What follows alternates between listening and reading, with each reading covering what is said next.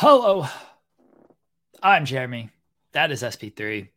This is FMC. After a 2 week hiatus with everything going on in my life, we are back. We are back to catch up on everything in the world of the NBA. SP3, I've said it many times. I'll say it again. Thank you for filling in on all the shows that you filled in for me on. I miss doing this show largely because my Denver Nuggets won the championship. But if you want me burying SP3, if you want SP3, if you want to see smoking on that SP3 pack because he didn't get to smoke on that Jokic pack. If you want to see us smoking on the SP3 pack, go back, watch In the Weeds from last Friday, the tail end of the show when we had SP3 on. I played a 2 minute clip where, man, you said some stuff, SP3. You said some stuff. Do you have a sermon? Do you have a Nugget sermon out here? Like, come on, praise Nicola. Praise be Nicola. No, I do not. I'm not gonna do any sermons. The church is closed until October. Until October, we get back to the new season. Then we can have the church. The Laker morning church will be back in full effect. Don't worry. You just have a few months to go by. But yes, I am very glad to be back on FMC with Jeremy, my favorite person to talk about all this craziness, whether it's NBA, reality television, and all of that in between. And like we said before we went live here, there's a lot to discuss in the NBA. A lot. Like, I'm glad that you had me on In the Weeds so you can drag me a little bit for my awful Denver Nuggets take, so we can actually talk about all the stuff that has gone down since Game 5 of the NBA Finals, which is a lot in the NBA. They did not waste any time to get in the offseason started. Welcome, everyone. Good morning to everyone. Late Father's Day to everyone. Late Juneteenth to everyone. So, yes, it's a great morning here at FMC. So let's get into all the discussion. And yes, we are matching. I said that too before we went live. I was like, we're matching t-shirts. Matching. Got the matching t-shirts on. And Jeremy is frozen with the great facial right there. Oh no. No, Working? I think as soon as I said that, Okay. you're coming back All into right. form. You look pixelated right now, but you're coming back into form, coming back into the reality. He went into the multiverse, the Spider Verse, however verse you want to say, Spider Verse. Great movie, half a movie, but great movie. But yes, you seem to be coming in. You're Peter Parker. I'm Miles Morales. You're coming through. I think you're coming Is it through. working? Is this okay? You're still pixelated. You may Oh have to boy. jump out and then jump back in. I don't know. I can hold it down and be both of us for the time being. We do have Eddie in the chat who says, I want to ask you guys a question. Do you guys think CT is still in love with DM or and never move on? I think he is. I mean, that's the greatest romance in the challenge history is CT and DM. That is, I think the duel. That's another episode we need to do for FMC is ranking the challenge seasons. Ranking the challenge season. The duel is up there for me as far as top 10 challenge season because of the CT DM relationship. Plus, it was West's first championship. That's like two things. Two things that make that season close to my heart is the CT and DM romance when they first meet and fall in love, and then West winning his first championship. The duel. The duel one. Am I okay? You're back Is now. You're back okay. now. Is it That's why I working? ended my All my, right. my diatribe there. Yeah, I don't know if CT's still in love with DM, but like that's a big heartbreak to get over like that and then try to move on. And it doesn't seem like he found the right person either, so that's not helpful. Like if you try to move on, you don't find the right person. Um, so it's tough, but CT's the GOAT, and the duel was a fantastic season. You go back and watch it. What? Okay, Feels hold so on. So old. That was like 17 years ago. Feels so old. the wife is messaging me, as she does, And The first off, FMC anonymous general manager. first off, she said what you were saying off air because we were talking about the NBA season and how like the finals wrapped up last Monday, and then on Sunday we got a Bradley Beal trade, and we have rumors of a Damian Lillard trade. Draymond Green's opting out of his contract. We have the NBA draft in a couple of days, and I said Zion Williamson is a porn star. Yeah. Zion Williamson is Ja, a porn. I repeat, Zion Williamson is a porn star. Ja got suspended for 25 games. Like, it doesn't stop. It doesn't. And I said part of that is that like the games finish and then they're smart and that like the draft is within a week of when the games finish. Had we gone to a game 7, which I think would have been Sunday, the draft would have been less than a week after that. So it's like, there is no downtime. And then you got free agency starting on July 1st, which is very soon, which is, the following Saturday. And you got all the rumors and stuff leading up to that. Once free agency starts, everything on the fallout to that. I'll never forgive Kevin Durant for ruining the 4th of July. Fuck Kevin Durant. But the wife messaged me and says, a lot to discuss because the NBA season never ends. If it ended, you wouldn't have as much to talk about. But then she says, are you guys saying the CTE romance? What is the CTE romance? I'm looking directly at my wife, who I know is watching. Baby, what is the CTE romance? Please explain that. Love with the feeling of a concussion? I don't know. Like, is that the CTE? Wrestlers might have that with the bumps I keep taking. Jeez. I'm gonna mute myself. CTE romance. Hey, it could be. But yeah, can we just talk about, before we get into the 2023 NBA draft, can we talk about the 2019 NBA draft? If you want to have the definition of Americana, the downfall of the first 2 picks of the NBA draft in 2019, Zion Williamson, Ja Morant, it comes down to the 3 pillars of Americana: gun violence, obesity, and porn. The 3 pillars of Americana put down these 2 young men. These 2 young men, I remember 2019 NBA draft, they was like, oh, this is going to be the guys that is going to take us into the next generation of the NBA. Ja Morant, this young upstart, kind of part Allen Iverson, part Dwayne Wade, especially with how he plays on the court. Then you got Zion Williamson, probably the most hyped up prospect since LeBron James. And like, oh my goodness. I can't believe it. Obesity, gun violence, and porn. Mariah Mills, keep dragging this man. Mariah Mills, just keep mentioning this man, tagging him in her tweets. If you don't know, you should know. Go ahead and just put Mariah Mills in your Twitter account, in your Twitter search, not Google search. Don't do Google search because you get in trouble with your missus. Don't do get in trouble on a Twitter search too at this point.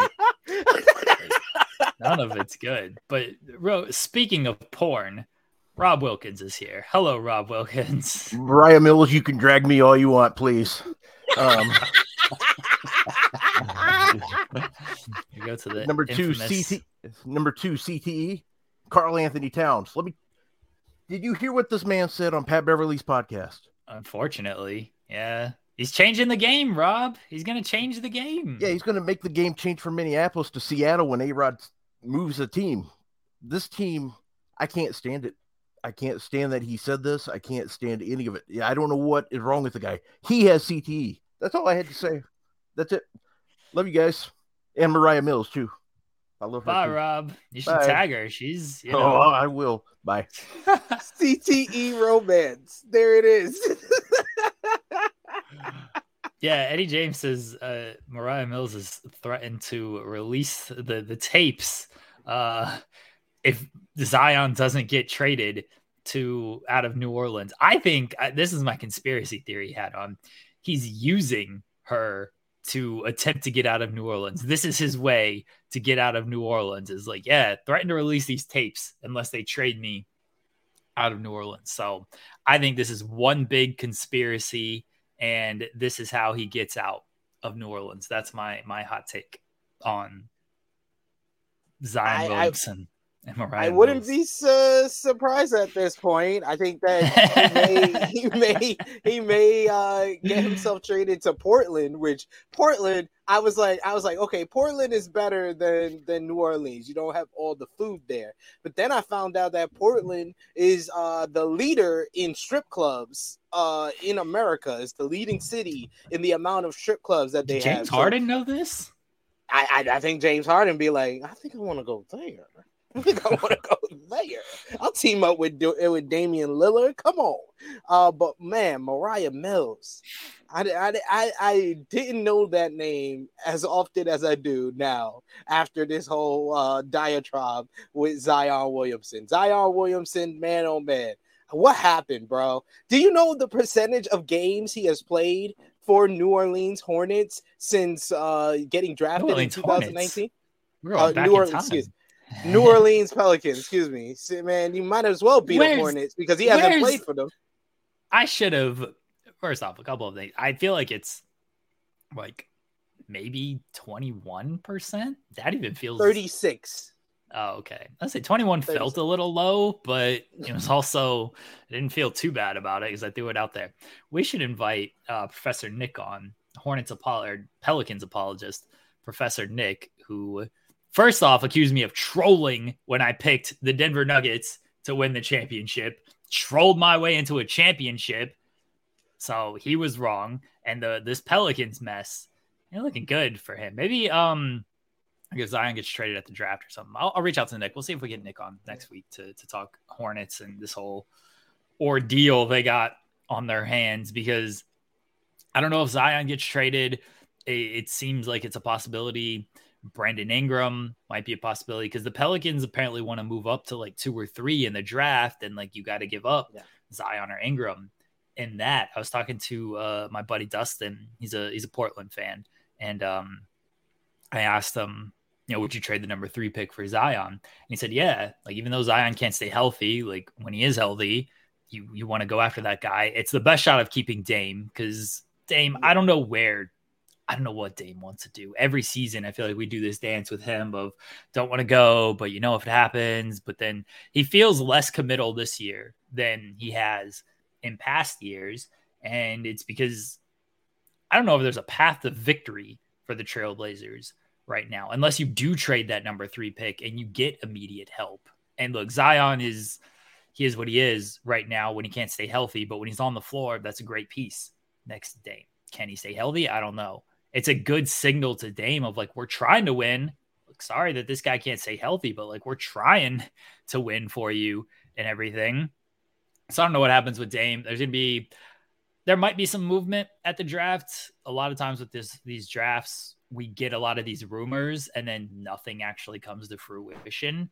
That happens every single year with the draft, but there's certainly rumors out there for the number 2 pick, the number 3 pick, to see if there's going to be any trades of any team trying to move out of those spots or a team looking to move up from that spot.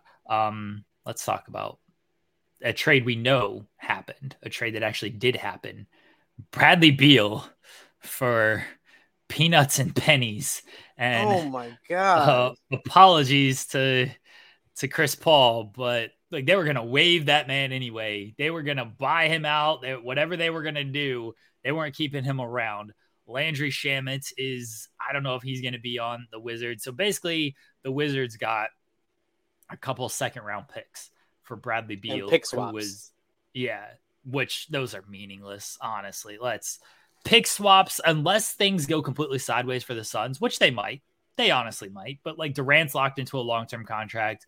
Beal's locked into a long-term contract. I think Booker has a decent contract on him as well. So like that team's going to be together for a little bit until things potentially just do go wrong, injuries. Still, the Wizards are going to be worse than the Suns. Those pick swaps aren't too meaningful. At least but this might be the first time that the Wizards are not going to be better than the Suns, but the Suns They are not better. They're not better. They're basically the Nets of the West. They're the Nets of the West. It's basically the same big three that the Nets trotted out there with KD, James Harden, and Kyrie Irving, where you have three guys that need the ball, and it looks great on paper, but the whole issue with the Suns was not having a third scorer. It was depth. Like, what are we doing? What are we doing?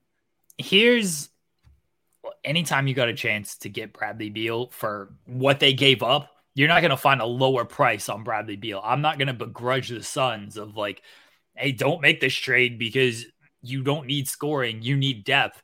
No, make this trade. Get good players on your team. That's helpful. Yes, they do need depth. Do they trade DeAndre Ayton? They still have DeAndre Ayton. Let's be fair to them. The Nets did not have anybody of the caliber of DeAndre Ayton. I'm not super high on DeAndre Ayton, especially after this past season, but the Nets didn't have anybody of that caliber on their roster. So they still have DeAndre Ayton. Do they trade him and get depth pieces? You can probably trade Ayton and get serviceable players in return, whether it's, a couple of wings, if you want to roll with Biyombo and Jock Landale if you can re-sign one of them as your bigs. Probably the best move they can make is trading DeAndre Ayton to the Pacers and getting Hield and Miles Turner. Because that trade has been the Pacers. I'm not doing that. No, if I'm the Pacers, no, but I mean that's the best deal that the Suns can get out there. That's a great deal for Phoenix. Yeah, that's a great deal for Phoenix, but I don't see any trade other than that would be beneficial to the Suns. I think the Suns are going to run into the same problem that they had this season. They have a lack of depth, and this is throwing dirt on Kevin Durant's legacy. And I know you're happy about this because this is now what, three different teams he has ruined. He leaves Oklahoma City, which downgrades them, and then he goes to ever since he left the Warriors, I've been asking the same question. Why?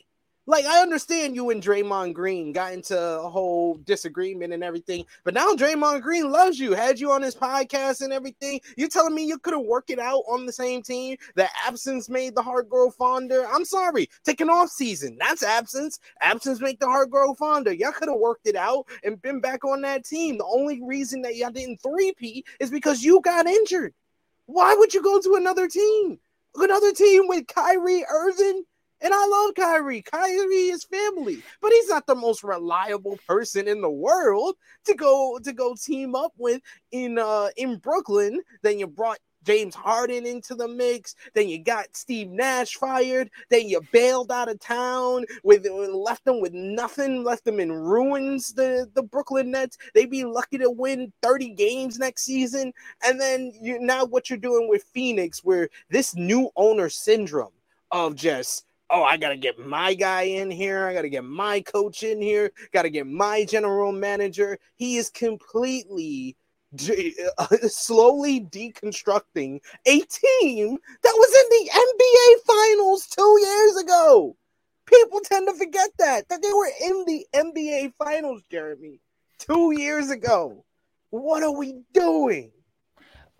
They're deconstructing the team. They were in the finals 2 years ago, but 1 year ago, not this past season, 1 year ago, they got blown out by the Mavericks in a game 7 where they had a great regular season.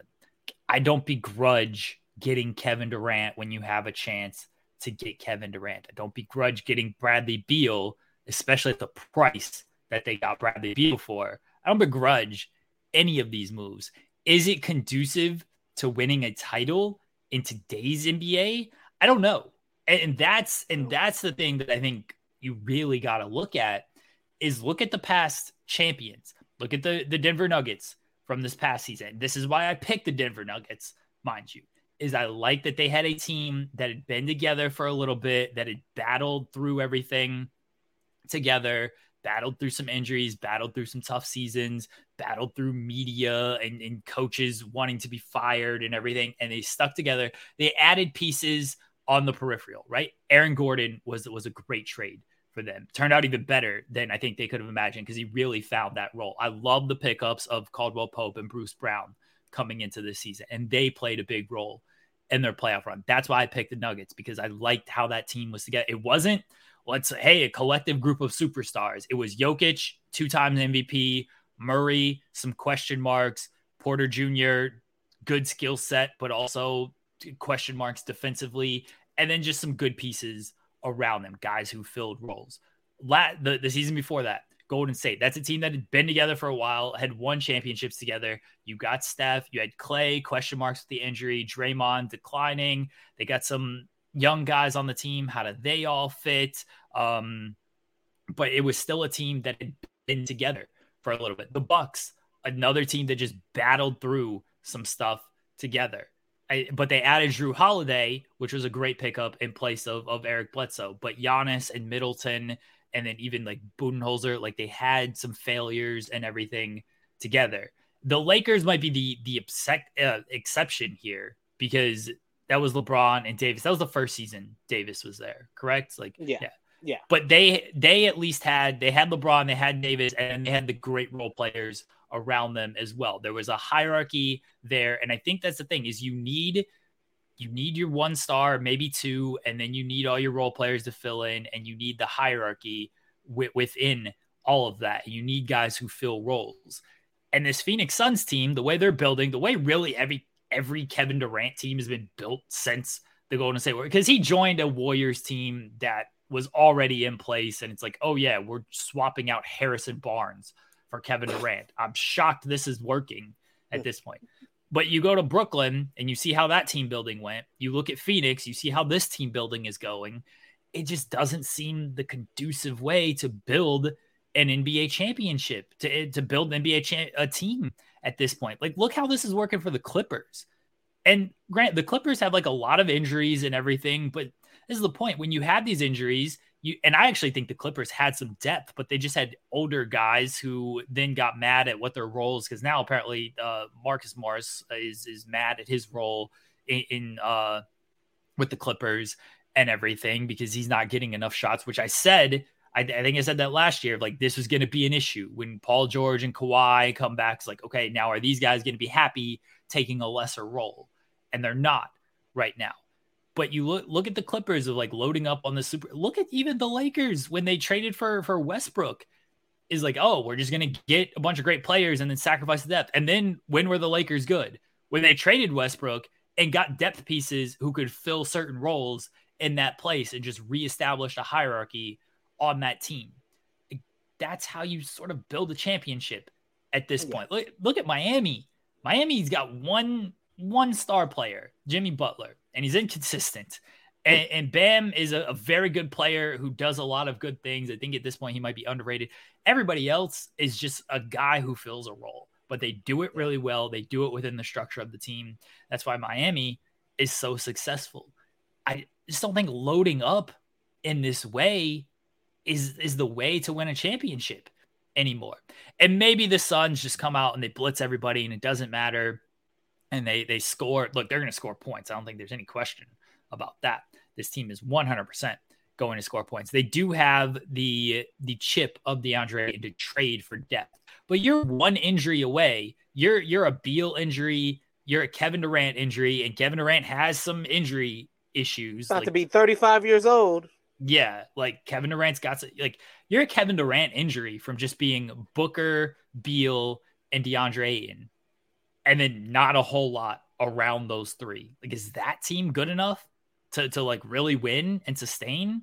Probably and who's not. The point guard? Who's the point guard? Like Booker. Like Booker I know Booker is gonna have the ball majority of the time, but he's not a true point guard. The reason they got to the NBA Finals is because they had a true point guard to go along with Booker, who could score at will and create his own shot, and to go along with Ayton, who can be a force down low when things are working and cooking for him. Hasn't been cooking ever since he was about to walk out of Phoenix. It's just been downhill ever since then. Like, it just keeps on happening. It just keeps on going with these Kevin Durant teams. And he is just like, he is freaking another Across the Spider-Verse.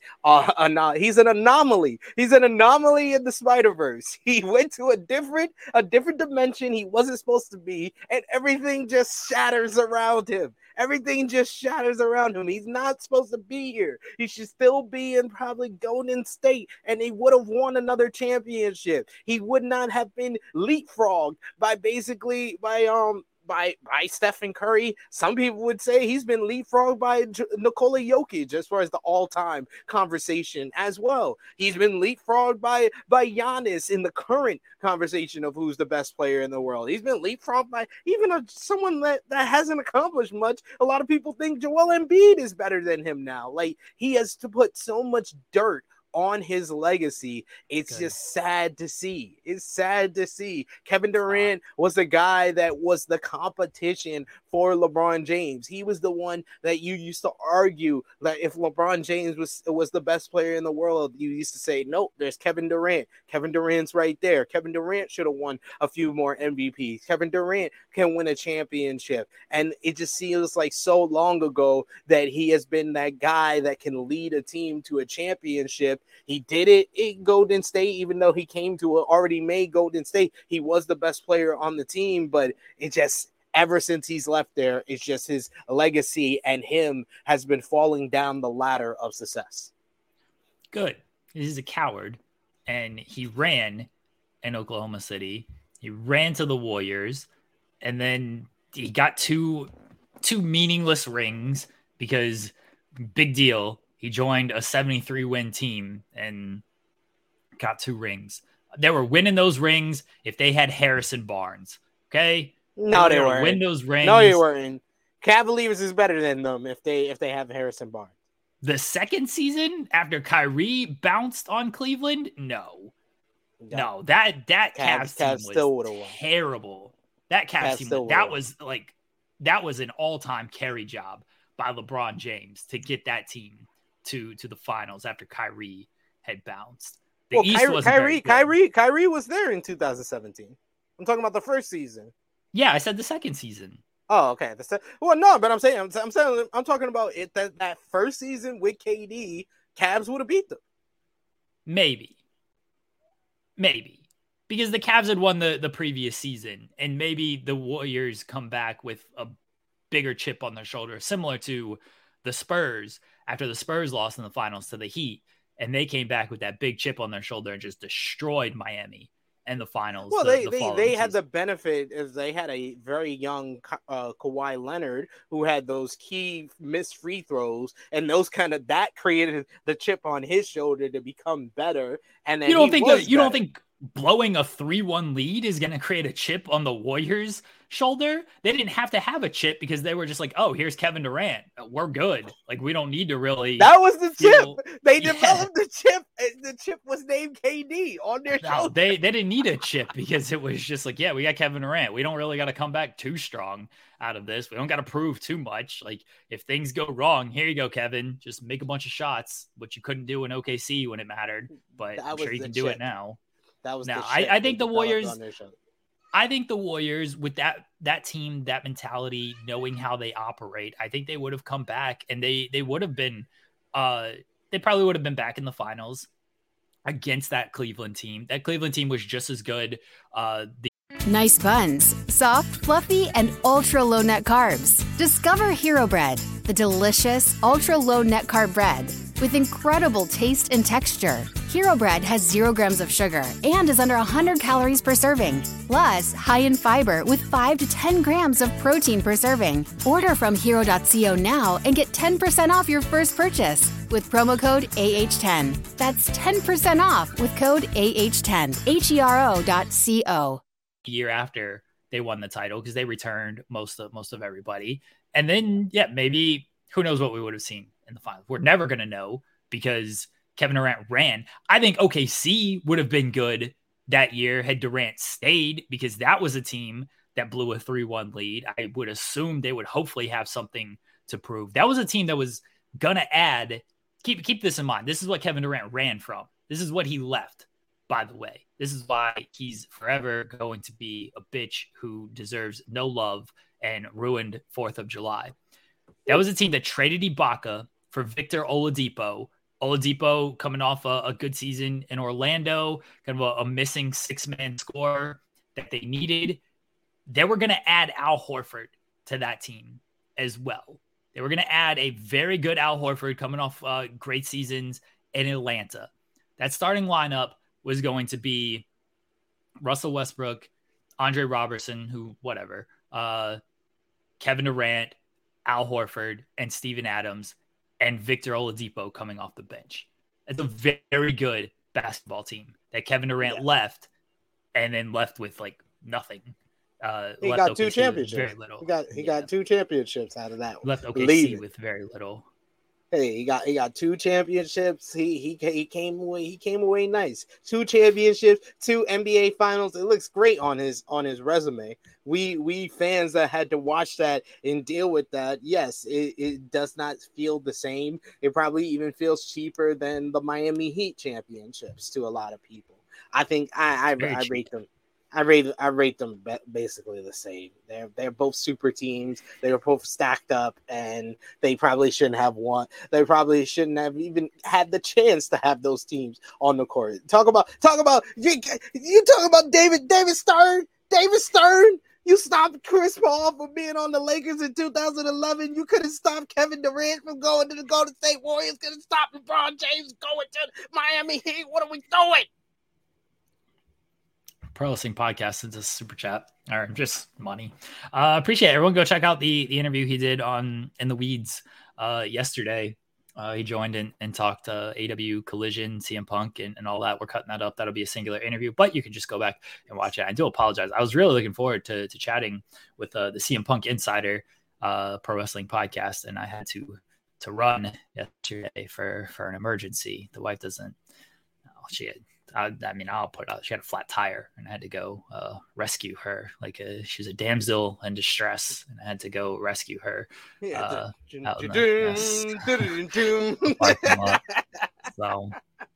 I apologize that he takes off the headphones, he rips off his shirt and then I pulled out my cell phone and called AAA. I was like, what can we do here?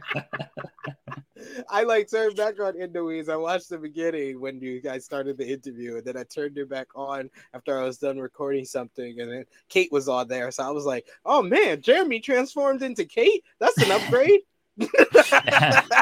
Yeah. Really changed up my hair. My wife is coming. Do you want to say anything? Okay. All right. Yeah, she says I came and rescued her. AAA man. He's AAA man. She gets very shy when I try to put her voice on air. All right, Bradley Beal. He got traded. We'll see what it comes down for. I don't think the Suns are done. I think. All right. So here's my question to you: do we get a DeAndre Ayton trade? Do you think they actually make this deal before the season, or do you think they go into the season with Ayton, see kind of how it meshes, and then figure it out? If I was them, I would honestly go into the season with Ayton, see how it figures out, because I don't think they're going to get the best trade possible with how he played in the playoffs last season, especially against the Denver Nuggets. I don't see them getting the best deal possible. I think if he comes out this season and he's playing for his next team, he's playing to be a nice little trade piece to go to a team that he can at least do something with, whether that's, score a lot of points, be a number one, a number two option like he was previously. I think that if he comes out like that, the Suns can make a deal for him. But I honestly see the Suns making the trade and doing what they can before the season starts. I honestly do see that with how this new owner is dealing with things. I think they're going to make the trade early on and probably not get the value for DeAndre Ayton. See, I don't know if he's going to have value if you start the season, because he's fourth on this chart here. Yeah. He's not going to get the touches. He was already complaining about his role. Now you have Bradley Beal, where at least when you had Chris Paul was very willing to set up other guys. Bradley Beal's out here to score. Like, that's what he's there for. You're going to need Devin Booker to take a step back from scoring to set up other guys. But a guy he's going to be setting up is Bradley Beal. Like, that's an extra score out there along with Kevin Durant. I think Ayton's role is going to be reduced from where it was, and it was already pretty low. And he's just not a guy who I think DeAndre Ayton is a fine player. I think on a like mediocre bad team, he can be kind of like a 20-10 guy. But on this team, that's just, he's not going to be able to do that because he's just not going to get the ball enough. That's just not his role on this team. So I don't think like he's actually going to increase his value as the season starts unless they make a real conscious effort. We got to get Ayton the ball. We got to get Ayton the ball. What is that? You ain't winning basketball games if your offense is flowing through DeAndre Ayton. That's when you also got Devin true. Booker, when you got Devin Booker, Kevin Durant, and Bradley Beal, like running through DeAndre Ayton ain't how you're going to win basketball games. So I think they should trade him now. If I'm Phoenix, I trade him now. Go ahead and get the depth pieces that I feel I need for this team, and then go into training camp with that. The longer you wait, the less time you have to gel everything together. I would rather go ahead, get the deal done, get the pieces I want into training camp, into preseason, into the start of the season. Because if you wait until December or January or further out, like the trade deadline, that just gives you less games to get everybody on the same page and get a cohesion that you need. And a lot of times, most of the times, that doesn't work out. The only times that's like, I feel like it's really worked out is a LeBron James team. And that's largely because you got LeBron James on that team anyway, because LeBron always is pushing his teams to make trades at the deadline and stuff. And obviously the Lakers completely shifted things at the deadline, and they got to the conference finals out of that. But most of the times when these teams make these deadline moves and stuff, it doesn't work out in that way because you have to try to come together in a very short period of time. And that's why the teams that like handle their business in the off season typically seem to fare a little bit better than the teams that handle their business at the trade deadline, unless you are just making like a little minor move around the edges there. And then, then whatever, you're just adding a depth piece to hopefully solidify things instead of, hey, let's transform our entire roster with 20 games remaining and hope this works. Hey, it can go one of two ways, just like the all-season moves. I think that waiting, you can find yourself with a team that's desperate. Like, I always think about the Los Angeles Lakers in 2007, 2008, where we traded Kwame Brown for Paul Gasol. That happened in December. That didn't happen in the offseason. That happened in like December, January. We made that move. So that's why I said I think that they should see what they could do on the court with what they have and see. It's really about gelling these three guys together and seeing how you can work an offense with three guys that need the ball. We know Kevin Durant can work without the ball and still get his shots, but he still needs the ball to get those shots. So is Devin Booker going to be the facilitator that you need to run the offense? Is Bradley Beal going to be able to get his shots with Kevin Durant and Devin Booker on the floor? I think it's more important to gel as a team that way with these big three, and then you can find out what you need after you see them on the court. At the very least, I think they should play a couple of preseason games before they make that move. But I also agree that is a good thinking to, try to make the team gel ahead of time. I just don't see them getting the right value for DeAndre Ayton right now if they make that trade. I think that they're going to be the losers in that trade. And I don't think they're the really big winner in this trade anyway with Bradley Beal. I don't see it. Honestly, the winner of the Bradley Beal trade to the Phoenix Suns is the Brooklyn Nets, because the Phoenix Suns will not have Kevin Durant and Bradley Beal in like 2 or 3 years. So those Nets first rounders that they got from Phoenix are going to be looking mighty valuable by then. Okay, Trey Jones says they should have traded Ayton for Beal because Ayton doesn't want to be there. You're saying the Suns aren't big winners in this deal. They got Bradley Beal for nothing. Okay? Nothing. I don't think Bradley Beal is this great fit on Phoenix, by the way. I don't think Bradley Beal is what they needed. They if they had the opportunity to go out there and get somebody else, then they should have. Who else are you getting for Chris Paul, who you were about to waive anyway, Landry Shamet, and some fake pick swaps and a bunch of second rounders? Who are you getting for this? You'd be lucky to get like Aaron Gordon for this type of trade. Okay? Like not Aaron Gordon would have been Aaron Gordon would have been a good pickup. And I agree with Trey. Yeah. I thought Beal should have went to Miami. I think Miami was a much better fit. Yes, I agree with that.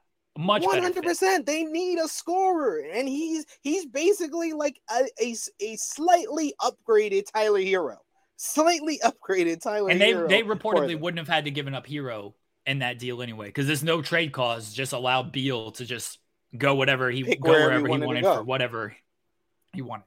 So yeah, I agree that Beal would have been a better fit, a better option for Miami and in Miami. Again, if I'm looking at this from a Phoenix Suns perspective, and I clearly do not care about how much money I'm paying, because they're going to be paying a lot of the luxury tax and all of this stuff. And I don't care about these long-term contracts, because clearly you can move off a lot of these contracts anyway. There's always going to be some team out there desperate to take these contracts, desperate to take these players and stuff. Russell Westbrook was supposed to have the most untradeable contract in the history of the league. OKC got first-round picks and Chris Paul back, a good Chris Paul still back for Russell Westbrook. Then he got traded to Washington. Then he got traded to Los Angeles. This man with this most untradeable contract ever has been traded 4 times, because LA traded him to Utah, and then Utah bought him. All these contracts are tradable. All these contracts look bad. They're all pretty tradable. So I'm not worried about the money and the contracts and stuff. I'm looking at it from a Phoenix perspective. If I have the chance to add Bradley Beal, one of the premier scorers in the league, and you're telling me all I'm giving up is a guy who cannot stay healthy in the playoffs, a guy who is also making a ton of money, who I was trying to waive so I didn't have to pay him that money, and Landry Shamet, who might be good for a couple threes a game, and a bunch of second-round picks for guys who knows if they're going to play, but I'm getting Bradley Beal, and I already have Kevin Durant and Devin Booker. I'm a championship, trying to win a championship right now. I'm making that deal. You're not going to get anybody else for those. You're not going to get anybody close to that level caliber player for what they ended up giving up. And the point about Ayton is like, oh, they should have traded Ayton. No, you keep Ayton, because now, one, if you don't have to give him up, don't friggin' do it. Now they can flip him for valuable pieces as well. Yeah. Or you just keep him and you see how it works. They gave up nothing to get this guy. I feel like this whole trade is very kind of dependent on what the DeAndre Ayton trade is. If the Deontay Ayton trade is good, and they get 2 to 3 pieces that are very reliable rotation pieces, then yeah, the Bradley Beal trade, I agree with you. It's 100% in the positive for Phoenix, but it's really dependent on what they trade Ayton for, in my opinion. I mean, it is, but even if you keep DeAndre Ayton and you see how that works, like, that's still fine. And then if you trade, you're going to get something for DeAndre Ayton, right? Like, here's the truth. I don't think in a realistic world, DeAndre Ayton for Bradley Beal is enough for Bradley Beal. I think that's a terrible trade for Washington in a realistic world. They didn't have to give up DeAndre Ayton in this deal. And you're telling me if Phoenix traded DeAndre Ayton for Bradley Beal, we'd probably be like, oh, that's a good trade for Phoenix. DeAndre Ayton doesn't want to be there. Sure, you add another scorer. Like, do you really need it? Maybe not. But, like, you're getting Bradley Beal. That's pretty good. You got to look at what they gave up on this. And they gave up nothing on this trade to get Beal. And now you can flip Ayton. And you're going to get, even if who knows what the return is going to be. The return, I would assume, could be wrong because we don't know.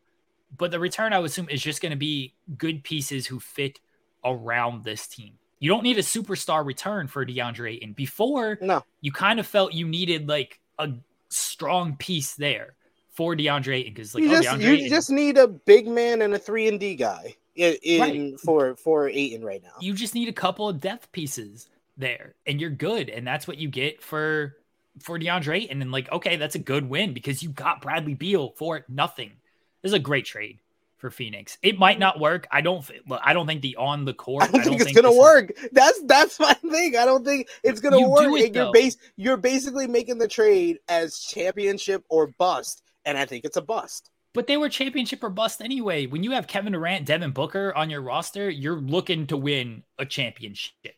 And even you can throw in DeAndre Ayton. Like, you're already looking to win a championship. This boosts their odds of winning a championship. So I make this deal 100 times out of 100 times if I'm Phoenix. Now, Washington, this is where we got to talk about I understand their hands were tied because there's no trade clause and everything. Like, they were going to get what they were going to get. Phoenix wasn't going to give up anything more than they had to. Miami's offer was reportedly Kyle Lowry, Duncan Robinson, a young player, and draft picks as well. That ain't much. I think it's a better deal than you get him. At least they could have gave him a first rounder. Phoenix don't even have first rounders to give them. Like, I think that the only way that I agree with you in this whole thing is the fact that the Wizards did not win this trade. Like, that's what I said. Neither team won this trade because I feel like the trade is championship or bust. I don't see them winning a championship with Bradley Beal and this team as presently constructed. So I think it's a bust. But it's not to say the Wizard won this trade because they definitely did. They got a hot dog and a handshake for Bradley Beal. Like, it's ridiculous. This is their own fault because one, they gave him this no trade clause, which there's a reason nobody else has ever gotten this. And there's a reason why nobody else is ever going to get this after this deal. But they should have dealt him the season prior instead of signing him to this new big contract and playing for 8th seed. They tried to build a team that was good enough to get into the play-in. And then they didn't even get into the play-in. And it's like, oh, maybe we should reverse course and actually tank. I told you this 1,000 times, SP3. I've told everybody this 1,000 times. If you listen to this show, you don't want to be mediocre. You do not want to be stuck in that mediocre area because there's nothing good that comes out of that. You don't want to pay millions of dollars. You don't want to pay luxury debt. They got Beal, Porzingis, Kyle Kuzma, all these guys. And what for 8th seed, they didn't even get that. They couldn't even get a play-in spot out of this. You don't want to pay all this money to just mediocre guys who aren't going to help you. You just don't. You don't want to pay. You don't want to be. You either want to build a championship roster and know you can potentially contend for a title, or you just want to blow it all up and start at the bottom and then just build a roster that can grow together. That's what you want. You want to pay Bradley Beal, who's 28, who's good. There's nothing wrong with Bradley Beal. Great scorer. Bradley Beal hadn't really accomplished all that much. You could have flipped Bradley Beal prior to last season before you gave him this contract, and you could have gotten probably a lottery pick out of that. Some team probably would have been willing to give you a lottery pick because even though Bradley Beal is not a good number one guy, he's probably not going to be a top guy on a championship team. Can Bradley Beal be the second best player on a championship team? If your first best player is like Giannis or something, sure. Like, Bradley Beal could be a good second player, assuming, depending on who the first best player is. Bradley Beal could be a strong second option, though. He can be a very strong third option, which, if he went to Miami, great fit there in Miami. Great fit. They maybe potentially could have traded Beal a season ago to Miami. They could have maybe gotten Hero in return. They certainly could have gotten more than the Lowry Robinson nonsense that was offered this year. But no, they held on to the Lakers and gotten Austin Reeves before the Austin Reeves explosion happened. They could. Imagine you get a bomb before it goes off and you get to put it anywhere you want. Oh my God, they could have had him. They could have. Instead, they held on to him, gave him this no trade clause, and they got him for pennies. As you said, hot dog and a handshake. The Wizards are a team, and now they're blowing up their roster a year after the Wembanyama sweepstakes, to where now you're looking at a draft that just isn't as good as this year's draft. Hey, they're going to try to get the Bronny sweepstakes. They're going to try to get in for the Bronny. I mean, look, if that's going to entice LeBron to come to Washington, then sure. But the Wizards are just, that was a poorly ran franchise right there. Just no other way to put it. They were a year late on trading Beal because they wanted to, and everyone knew just looking at that roster, yeah, they might be a play-in team. Maybe they're a play-in team. That everyone knew looking at that roster, that roster was simply not good enough. And you got to be honest with yourself sometimes. Just be like, you know what? It ain't worth it. It ain't worth being mediocre when we can instead try to execute a rebuild. This is what I know. People are like, oh, OKC tanked. Black eye for the franchise. Black eye for the NBA. That was a big talking point. Black eye for the NBA. OKC built it the right way. Now everybody's praising OKC because it's like, oh, you got all these draft picks? Yeah, Mad Dog saying y'all are gonna be an NBA champion contender next year. That's dumb, but I mean, appreciate it. I don't think that's happening at all. But like, I think y'all 2 to 3 years away. 2 to 3 years away. But everyone looks at OKC now. It's like, oh, this is probably a good way to build a team. Is trade all these guys, get these draft picks. Look, they hit on Shea, but they hit on Shea because they traded Paul George at peak value, and they needed to trade Paul George because Kawhi was going to the Clip. But this is the thing. They traded him at a peak value time, and that's how you get a guy like Shea. You don't wait a year to trade these guys. You trade them when you feel they are at a peak value, and that's what they did. And then they just loaded up on picks. They've hit on some picks. Giddey, Jalen Williams. They've hit on some of it. Chet, we haven't even seen Chet, but they got lucky. Not lucky, but like the lottery played out and they got the second overall pick to get Chet. Yeah. So they've hit on picks, which you obviously need, but you can't hit on picks if you don't have picks. And they got a ton of picks and they can continue. They just made a move. They made a move during the NBA finals with the Nuggets, which was hilarious. Of like, they traded their worst first round pick next season, which I didn't know you could do. Like, they got 4 first round picks next season. And they're like, yeah, whatever pick is the worst, you can have that one. Apparently this is a thing you can do. And they traded it to the Nuggets for like a first round pick in like 2027 or something. It's like, sure. I don't know what this move is, but it's basically just stretching the asset down the road, which I'm for. But this is what you can do when you have all these draft picks. And everybody praises OKC now. It's because OKC was honest with their fan base as well, of just like, hey guys, I know everybody's used to playoffs and being a contender and all this stuff, but like, we got to take a different route here. We just don't have that luxury right now. Stick with us. Don't worry. And they really took from the model of the Philadelphia 76ers with the trust the process, when they were honest with their fan base, that trust the process. We're taking so we can build.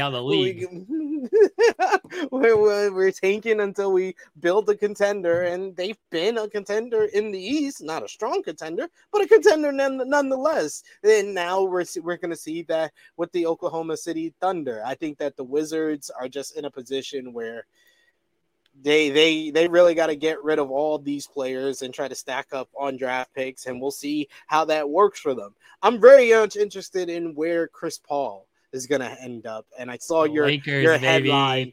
Lakers, it's one of 2 teams. He's going to wind up in Los Angeles, and he's either going to go back to the Clippers or he's finally going to play for the Lakers. And I'm not, I know I've had my rivalry with Chris Paul, SP3 greater than CP3.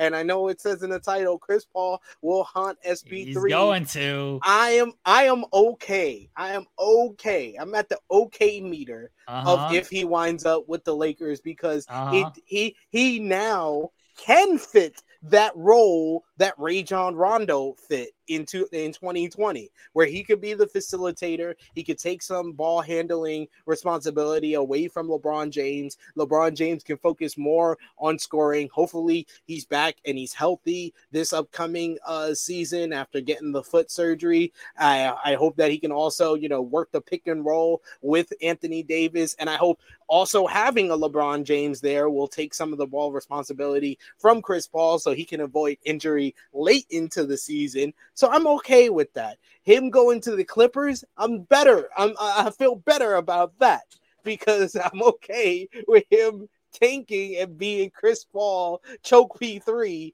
for the Clippers. It gives the Clippers another reason to choke, which they're very good at. They don't need another reason, but it would be awesome.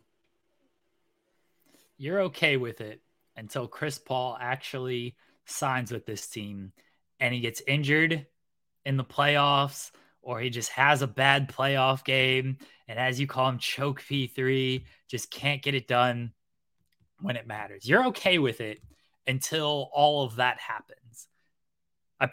Just like you were okay with the Russell Westbrook trade of just like, oh yeah, it's fine. All the Lakers fans talk themselves into it's good. It's fine. It'll all work out. And you're actually a Chris Paul hater. I don't think you had disdain for Russell Westbrook like you have disdain. I had disdain for LeBron James before he came. You did, but let's be honest. LeBron James is LeBron James, and he was still coming off a run with the Cavs that was good. Chris Paul, the finals was 2 years ago, man. And these last 2 seasons ain't really 3 years ago, I guess, at this point. In these last 2 seasons, that game 7 against Dallas, the way he was playing against Denver was cooking them when Chris Paul was on the court. The only reason Phoenix got 2 games was because Devin Booker just had to make everything possible. When Chris Paul was on the court, they were cooking that man because he don't play defense like he used to. He doesn't play defense. Hey, all I know is if we keep him, Austin Reeves, if we keep him and we keep Rui Hashimura and we can get Chris Paul on the veterans minimal exception, I'm fine. I'm fine with this. I'm okay with this. Maybe it can go up to, I feel really good about this. Maybe after like 20 games and things gel and things work out, maybe I'll feel better about this. But I'm just at the okay mark. And yes, that's why I'm at the okay mark, because it can very easily go into, trade this guy immediately. It can go right into that. I'm closer. Okay is like not even in the middle. It's on one side of the fence of this is a bad idea, and I'm just ready to jump off the fence and be on this is a bad idea. So that's why I'm at okay. I was directly on the fence with Russell Westbrook. I was like, this wasn't a good fit. I don't know what we're doing here, but let's see how it works out. And then I jumped off the fence onto the side that we should have never made this trade. We should have never listened to LeBron. Keep LeBron out of the GM room. Let Rob Pelinka do his thing. And when they did that, we made it to the conference finals. So I have faith in Rob Pelinka. If he thinks this is the best idea for us and it's not coming from LeBron James. And I saw everybody doing videos about Kyrie convincing LeBron to go to Dallas Mavericks. Like that was a real possibility. You know how fast that talk went away? That only lasted like a day. It lasted a day that people were saying that. I was like, why are we even doing talking points about this? This is not a realistic possibility. What are we doing? Wait until Chris Paul actually signs with the Lakers, and then we'll gauge where you're at. SP3 once it becomes a reality. But I know you changed your headline to Chris Paul to the Clippers. Let me tell you, as excited as I would be about Chris Paul to the Lakers because it's a great troll move against you, do you know how much more excited I would be for a team of Chris Paul, Russell Westbrook, Paul George, and Kawhi Leonard? That's the team that I want right there. I don't like this would be a great team 5 years ago. It might be a good team nowadays. They couldn't stay healthy. Russ is going to be out there all alone, just playing with 4 guys he's never heard of. Me and you are going to be on that team.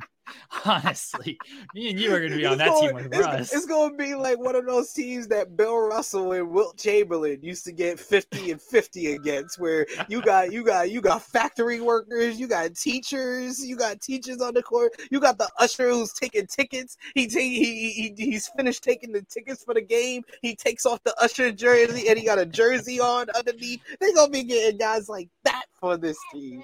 Oh yeah. Man. I don't know who's going to be on that team if that's what they're rolling with.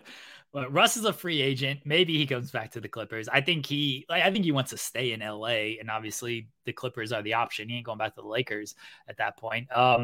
That's the team that I want, though. Just the sheer absurdity of that team. A Russell Westbrook Chris Paul duo is one of the things that will pop me forever. Of just like, we really need it, because their styles are just completely opposite ends of the spectrum, right? Like Chris Paul, the traditional point guard, tries to get others involved, tries to make the right play, plays very in control, plays at a very slow pace and everything. And Russell Westbrook plays completely out of control, tries to score first, will get others involved, like if the defense sucks in and kick it out and everything. Just a turnover machine. Just the justification of Westbrook and Paul. I want to see those two and how they work. And just when Russ has some terrible play down the stretch where he turns the ball over and Chris Paul is like, what are we doing here? Like, oh man, I want to see this so bad. This is what I'm rooting for more than I'm not rooting against you, SP3. I don't believe you. You need more people. You need more people. I'm rooting for the Clippers to get Chris Paul. I'm rooting for the Clippers to get Chris Paul over the Lakers. I'd be hilarious if the Clippers or the Lakers ended up with Chris Paul. It'd be hilarious if the Lakers ended up with Chris Paul. But I want him on the Clippers, assuming they bring back Westbrook. If they don't bring back Westbrook, I don't care. I don't care at that point. You got to have both of these on the same team.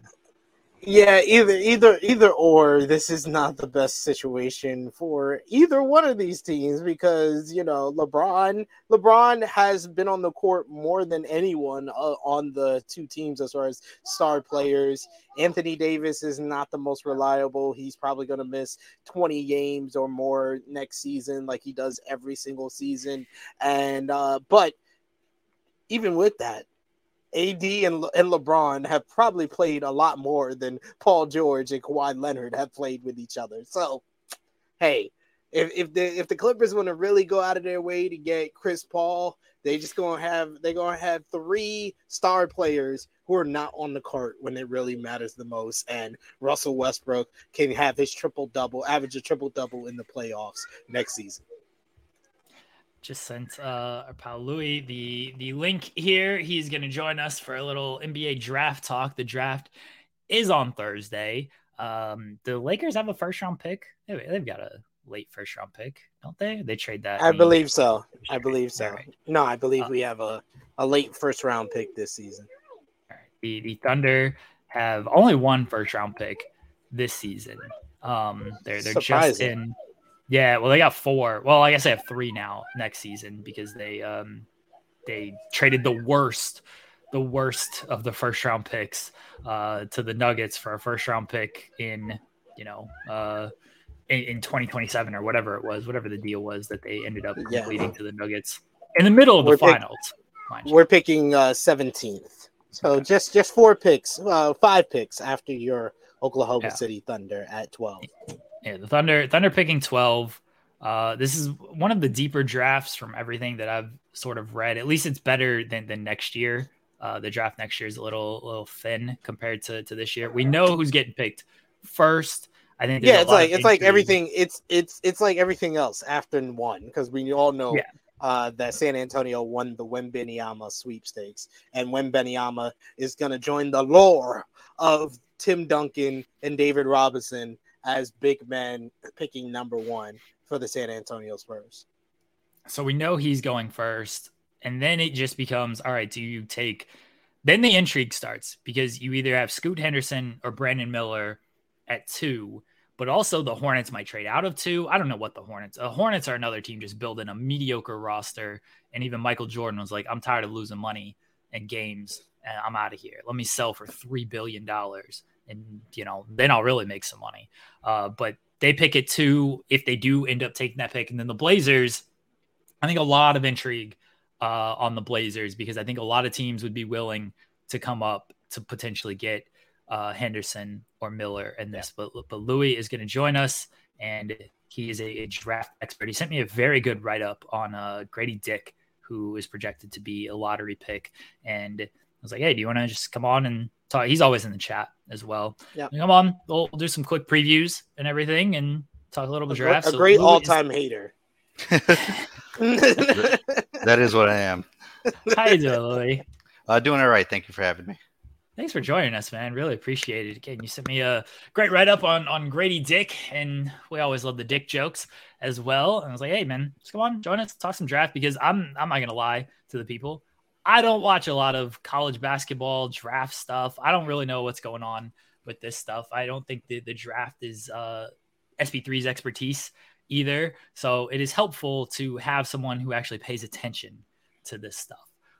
So I guess my first question is, what are we looking at 2 or 3? And who do you think goes between Scoot Henderson and Brandon Miller? 2 or 3, you're looking at Brandon Miller or Scoot Henderson. Charlotte has LaMelo Ball. So I don't know how interested they are in getting Scoot, but they should be because he is absolutely the second best player in this draft. I think they might go Miller, though. And I just don't know if you can trust Miller's off-court decision-making because he's made some terrible decisions in his life recently. But as a basketball player, he's a pretty solid basketball player. But of the 3, statistically, not all 3 are going to hit. And if you were to choose one of the 3 to not hit, I would go with Brandon Miller. Scoot seemed to be like the consensus number 2. And then is it largely just fit when it comes to the Hornets looking at Miller? Because by all accounts, it seems like Scoot Henderson's the better player over Brandon Miller. Yeah, it will come down to fit. I just don't know if you want to take the ball out of LaMelo Ball's hand because Scoot is absolutely going to be the driver of your offense. He's going to need the ball. He can play off ball because he is a good enough shooter, good enough penetrator. But I just don't think you want to ever take the ball out of Scoot's hands. He's just too good at compromising a defense and too good at generating offense.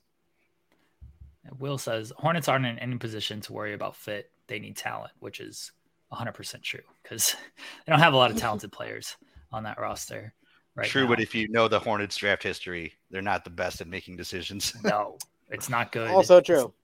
It's not good at all. All right, what else are we looking at in the lottery? Who are some names that stand out to you and where they could end up going? The 2 that I look most at of who could potentially be your all-NBA players, your all-stars, perennial, are the Thompson twins, Ausar and Amen Thompson.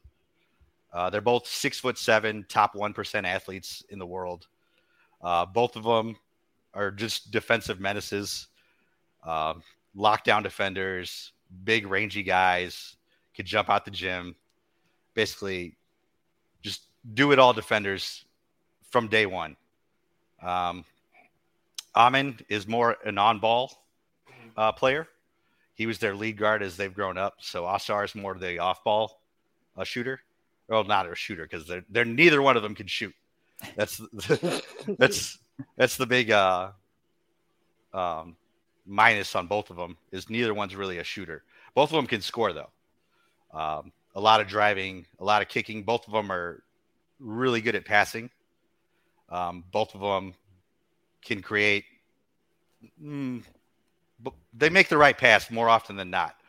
Amen's obviously more developed as a lead ball creator, whereas Ausar is basically your stand in the corner, drive and get layups and dunk on everybody. Both of them are really, really solid players.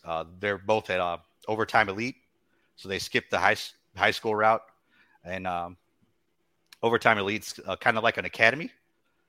It is an accredited school, so you can go there and then go on to college, but they're basically preparing you to be an NBA player the entire time you're there. That's your whole day is spent working on becoming a professional basketball player. And so it's kind of a new setup that kind of scared away some kids who don't think that's the best route for them. But you can maintain your college eligibility if that's a route you choose, or you can go play in Europe, play in the NBA if you are that level of a talent. Who do you think is going to get drafted first between the Thompson brothers? I think Amin probably goes first. He's just got more experience as an all-ball creator. I think they're both going to be point guards eventually. But Amin is obviously more skilled and more experienced in that role right now, and I think offers more value to an offense. I know the Thunder are at number 12, and a lot of talk around. I apologize if I said the name wrong. Beal Kolobi. Yes. He played with Wembanyama in France for the Metropolitans, and apparently he's got a draft promise somewhere around the Raptors Thunder area, which the Raptors and the Thunder like to have kind of go with the international players. He seems to fit the Thunder profile. Is this a good pick if my Thunder end up taking him?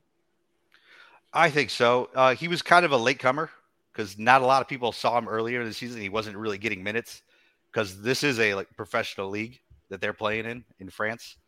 So it's not a bunch of young kids getting minutes, which is more impressive when you got Wembanyama and Bilal Coulibaly both being starters on a playoff team that went far in the French playoffs.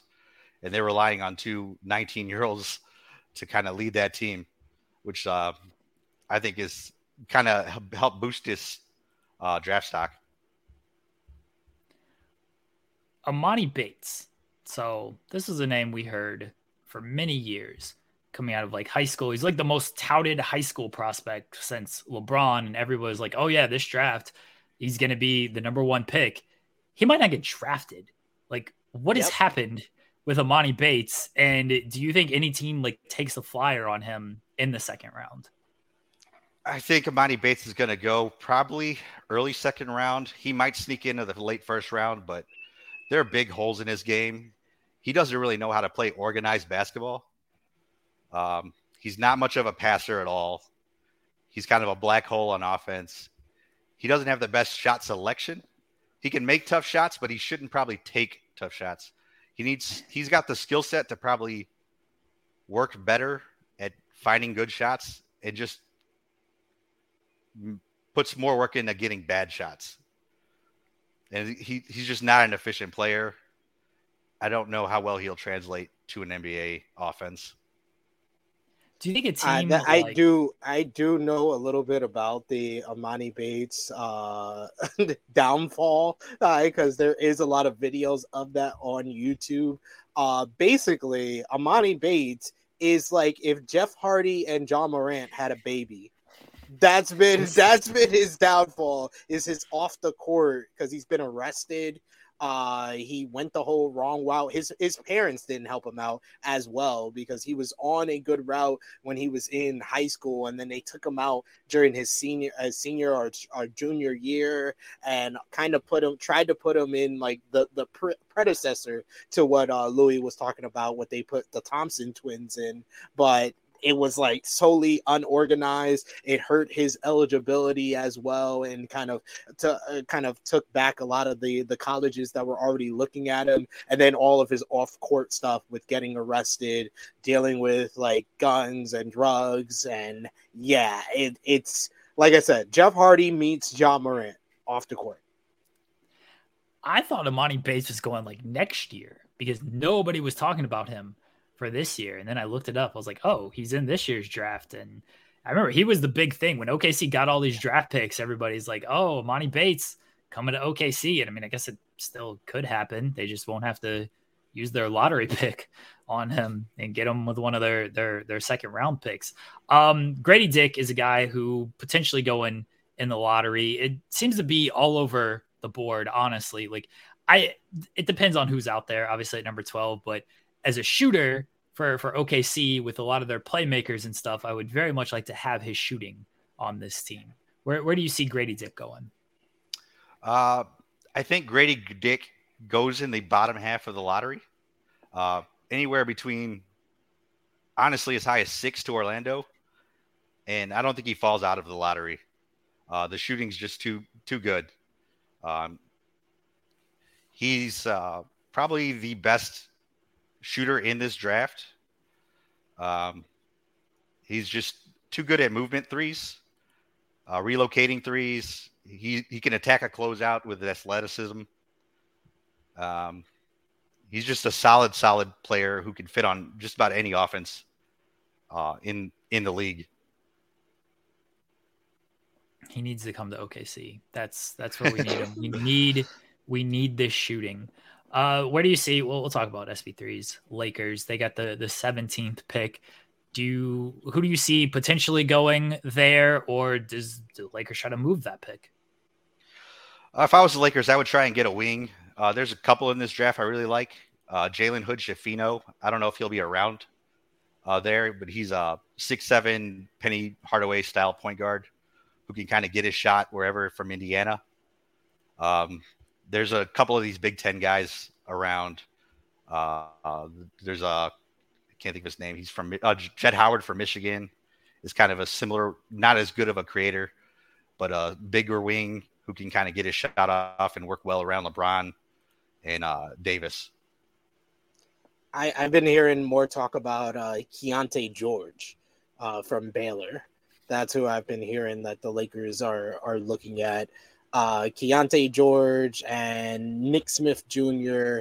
Those are the names that I've been hearing. But Jet Howard, I have seen him play. He reminds me a little bit of Mike Miller with the way he plays and can shoot the ball. Yeah, I don't know if Keontae George will be there at 17. I see him going a little higher, end of the lottery again, maybe Toronto. What was the other one you said? Who was it? Oh, Nick Smith Jr. Oh, Nick Smith Jr. Yeah, he kind of fell in the draft a little bit. Probably the wrong college choice. He probably didn't go to the best fit for him, where he would be more the on-ball guard. We kind of shared those duties. But that would be someone the Lakers should probably take a good look at. Who is a guy who a lot of people are high on, they think is probably a lottery pick, and you're just not completely sold on? My choice would be Anthony Black. The shooting's just so poor. He shot like 28% on threes. I just don't know if that shooting will ever get to the point where it's functional in the NBA. But he's got everything else you would look for. But it's like that first year of Markelle Fultz where he just couldn't shoot and you couldn't really use him. He's just not a shooter at all. I've seen him go like 6 in some mock drafts. Like some people, He's pretty consensus a top 10 pick, but if anybody's going to bust for a specific reason, it'll probably be him because of shooting. There you go. Look at this. When Anthony Black is a bust, we're going to look back on this tape and be like, our guy had it. Louis had it. He knew that Anthony Black was not going to work out. Trey asks, what team do you think could like fix Amani if he were to get drafted there? Warriors. I feel like that's a easy pick, consensus yeah. The Warriors. I think if he can make it the best use of his size, because he is 6'11", a shooter, not a great shooter, but he is a shooter with 6'11" skills, some fluidity to his athleticism. I think they could make the best use out of him. What about Heat culture? The Heat can allegedly fix everybody, and you go there and you're just automatically the greatest player in the world. I could see it. They could probably get the most out of him as an athlete, but I don't know if the ball movement of the Heat and I just don't see the fit for him in a lot of places. Jimmy Butler's going to just immediately be over this guy at the moment. He's going to jump all over. Yeah, just done with this dude the moment he takes one of these terrible shots or doesn't pass him the ball. What else? Anything else we need to discuss when it comes to the draft, Louis? We could do more of a deep dive on Grady Dick if you want.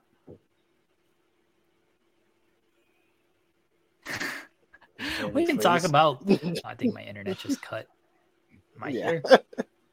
Yeah, you're here now. I hear you. Apologies. Yes. Sorry. So, one person deep dick. Wow.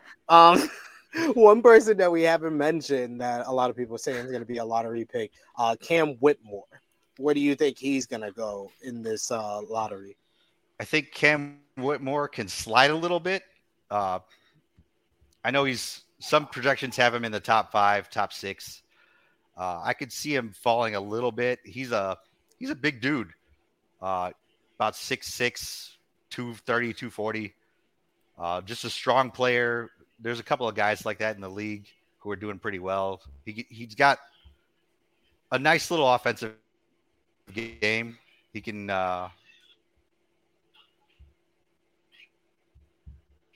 be a secondary creator, but he's not a creator. Get out of here. Hey. We always got people running in on this show. Always got kids going in. Hey. Where does he think Grady Dick's going to be drafted? He's thinking OKC. Oh, I would love Grady Dick in OKC. We need that shooting. We need it. We don't have enough shooters. OKC's probably just going to draft another great athlete who can't shoot. I think you'll go OKC at 12. Oh, that'd be great. Would love it. He's going to end up in Utah. Utah loves their white players. He's going to end up in Utah. That's my prediction. This is true. This is true. That's a good point. All right, we're locking on to people who are longtime fans of just anything we do here at Fightful know that Sean and I did a draft watch along many years ago, back when we didn't even have like Overbooked or anything like that. We liked the NBA, so we wanted to do a draft watch along. And we stayed on that entire draft until Bol got selected. And Bol just became like our guy at Fightful. And then we still text each other jokes about Bol and stuff, who's like barely in the league at this point. But he'll have like a great like 15 game stretch where it looks like he's the best player in the world. And we're like, Bol, we told everybody. And then he doesn't play anymore. If you wait 2 years, there's another Bol coming, John Bol. He's let's go. Another 7'3", unrelated to the other Bulls, but he's a 7'3" center with passing and shooting. That's going to be our new guy. So 2 seasons away, we've got John Bol. The family of Bulls. Yeah. For this draft, though, we've adopted Grady Dick as our child here on FMC, and we will be rooting for the success and living and dying on the success and failure of Grady Dick. We will watch what team he goes to in the draft on Thursday, and then we will continue to follow his career, and we will hype him up, or we will abandon him if he disappoints us. That is. We're going Dick deep. That's right. Dig deep. Let's go, Dick. Let's go, Dick. Let's go, Dick. I don't know if my kids are still watching this show. They're gonna be like, "What is happening?" Hey, that's his last name. It is. Yeah, we're not saying anything wrong. It's just his last name. I'm not saying it. He got that G Dick. Oh my gosh. They're gonna start repeating all of this, and the wife is gonna come back and be like, "What did you guys talk about on this show?" Like, baby, he's gonna be drafted on Thursday. What do you want me to do? That's his name. We're living and dying by the dick. Great stuff, Trey. Great stuff, Trey. I'd make worse jokes if they weren't around. But I know the TV's on, so I don't want to make terrible jokes out here. Louis, thank you for joining us. Let everybody know where they can find you at, and we'll talk more draft after the draft with you. I don't know if we're gonna do a watch along on Thursday. We'll see kind of how I'm feeling. about things, but potentially. We're living and dying by the dick, though, as SP3 said. You can find me in the chat and Twitter. Just in the chat. That's about it. Thank you. Thank you for joining us, man. We really appreciate it. That is Louis. Yes, he will be in the chat. You can see him hating on your favorite team, most likely, and providing a lot of insight as well. I'm going to send this to our pal, Cher Delaware. I don't know if we have reality television to like talk about. When is... Well, there's some challenge news. Okay. Some challenge news. As you know, SP3, and as I assume a lot of our listeners and viewers know, like, I've been very out of the loop on everything these past couple of weeks. Wife and I just got around to watching Temptation Island, which premiered, the new season premiered on last Wednesday, and then The Big D, which was man, that's a messy show. That's a messy show, SP3. You gotta watch that one. These are on Wednesdays on USA. I understand there's other stuff on Wednesdays, but that's what repeats and everything is for. But that's a messy show. The Big D. Temptation Island's gonna be messy this season too, because they introduced this new thing where like a light goes off when like there's a hookup in the opposite villa. So like they can see if like their significant other is like cheating like in real time, but they don't know which one it is. So like, it's 4 women, 4 men. They're in opposite villas with all the temptresses and everything. And they can see when the light goes off, it's like, oh, which man or woman's cheating over here. So these everybody are some paranoid. messy shows. Everybody paranoid.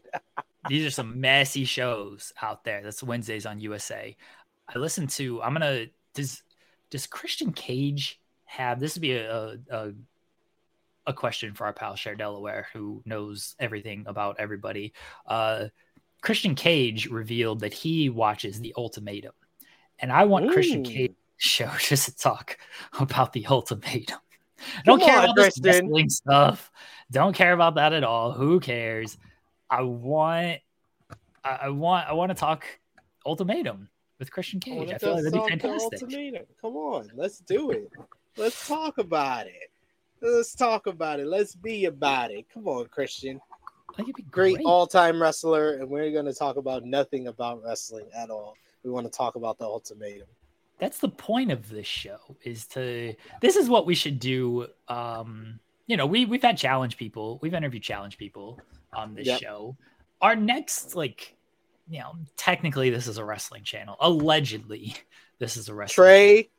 Trey, I'm already up on that. I'm already up on that. Love After Lockup is one of the greatest of all time messy reality shows. Like, it's an all time. Like, I would put it up there. I don't even know what season to put up there, but it's in the pantheon of messy reality shows. It's up there with Jersey Shore season 2 in Miami when Ronnie was motorboating dancers and stuff and The Note and all that great stuff. It's in the pantheon of all-time messy reality shows. And look, Cher Delaware is here. Hey, Cher. Yeah. Been so long. How are you? I am doing all right. How are you guys? I'm happy you are here, Cher Delaware. That's how I'm doing. I told SP3 this at the start. We haven't done the show for a few weeks, and I'm happy to see both of you. I've run in on shows that SP3 has been on, but I've not, it's been forever since I've talked to you on the air, Cher Delaware. So I'm happy you are here. And we were just talking, SP3 was talking about Love After Lockdown, which I got to get on this at some point, but again, it's been a few weeks here, and I just haven't been able to watch anything. But we were also talking. I found out, and I shared with the audience that Christian Cage is a fan of The Ultimatum, and so what I was pitching basically is, we've interviewed reality people on this show, and I think we can kind of continue to do that on the show. But what we also need to do is just interview wrestlers about non-wrestling stuff, about these messy reality television shows and sports. Like, there's so many basketball fans that are wrestlers, and everything. There's a lot of wrestlers, also hockey fans and everything. Have them talk hockey, basketball, and then these reality television because they secretly like this stuff too. Oh yeah. The fact that Christian likes the Ultimatum and is watching the Ultimatum, I guarantee that like these wrestlers, they watch these trashy reality shows as well. And I want to talk to wrestlers about just terrible reality television on this show. So that's a goal for 2023. Like when you're sitting in a hotel room, you have no other option. You're going to watch TV. It's just what it is. So I want to start interviewing wrestlers on this show and get their reality television takes for us. Deanna can join us and talk the challenge. Yeah, and we'll just tell them like we don't want to hear about wrestling. We don't. We won't get the interviews through companies. We definitely won't get it through Impact. If we don't talk about Impact, that won't happen at all. We get yelled at. Like, what do you mean? Sorry, we don't want to talk about that. Yeah, she can plug Impact at the end, but we're talking about the challenge here. We'd have to like word it in a way of like, who do you think would do well on the challenge? Oh yeah. Who do you think would make an impact in the challenge? Team Impact on the challenge. Who would be on it? What season of the challenge had the biggest impact on you and your viewing habits? I love it. Yeah, Leo Rush was on the challenge. We should get Leo on. To talk. Get Leo. Talk too much challenge. But... And I wish that he could have stayed longer too, because I think he did really well. Yeah. Luchasaurus was on Big Brother. I don't know if he wants to talk about that experience because I don't think that went too well for him. You get Kenny King to talk about The Bachelor. Who's that? Talk about The Bachelor? Kenny King. Oh yeah. There's another wrestler who's on like NXT or Level Up or whatever. Yeah, that's going to be on this upcoming season of The Bachelor. But this upcoming season of the challenge, I'm actually looking forward to, guys. When's this premiere? I believe it's either the end of this year or beginning of next year because you still have to do USA. I don't know when All Stars 4 is coming out. They keep delaying it, and I keep having conversations with Tina about it. Like, why they trying to hold you down? Why they trying to hold you down? Why they don't give us what we want? But yes, this 39 is gonna be. It's called a redemption season where it's all non-champions. All non-champions of the challenge on season 39, and the cast is. I believe the cast just went out for the season. So I don't know if this is going to be like Invasion of the Champions where they're going to have the non-champions to start out and then some champions are going to sprinkle in. But right now the cast is Berna from Spies, Lies, and Allies. That was the one that hooked up with Nelson and was in the love triangle with Ashley. Colleen from last season, Ride or Die. That was the two blondes that were together. I thought they were like Swiss or something, but I'm probably wrong. You got Jessica from the Challenge Australia. I don't know how she was memorable. I don't start bringing these other countries in. I'm off. They already started. There's a few of these on here. Melissa's back. Melissa from Vendettas and Final Reckoning. Last time she was on the show, she was actually pregnant on the show. Yeah. So she has like the most beautiful baby in the world. Her baby is gorgeous. Even though she doesn't have the best choice in men because she did hook up with bananas once. Michelle from Spies, Lies, and Allies and Ride or Dies, who she's slowly but surely becoming one of the faces of the challenge because she was literally on USA. She got home, went to a Taylor Swift concert, and then immediately went out to film this one, to film 39. You got Mariah from Ride or Dies, who doesn't have the anchor on her ankle named Fessy this season. One of the MVP rookies of last season, Norris is back, getting the drama. We got some drama with Norris. Norris is back. The real MVP of last season, as far as the rookies, Olivia's back from Ride or Dies. You got Raven, who was the rival of Norris in the love triangle with Johnny from Ride or Dies, is on this season. Hui, who was on the Challenge Australia and the World Championship. That was the partner with Nelson, where they did awful against Tristan and Kellyanne in World Championships. Big T is back, baby. Big T. Oh, Big nice. T. Let's go. Zara from the Challenge UK and World Championships. She was Wes's partner in World Championships. She's back. Oh my God. One of the guys who's been on so many reality shows, you don't even know where to start. Asaf is back. He was on the same Are You the One season as Tori, and he was on Total Madness, okay. where he was only there for one night and still hooked up with Nani. You got Callum from the Challenge UK. He was also on X on the Beach. He's on the show. I remember him. Yeah.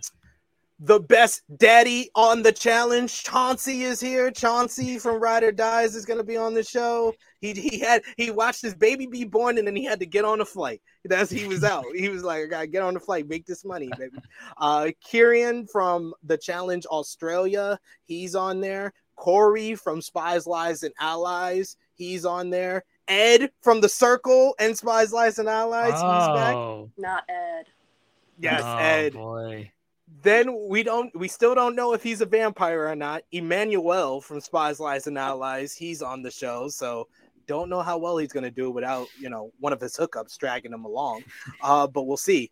The other MVP of Ride or Dies, Horacio, is back. He's going to be on the season. Hui from Spies, Lies, and Allies. Kyland from the Big Brother and the Challenge USA, he's going to be on the season. James Locke from the Challenge UK, he's on the season. And Jay from Total Madness, Double Agents, Ride or Dies, he's going to be on the season as well. Yeah, they're definitely going to end up bringing in some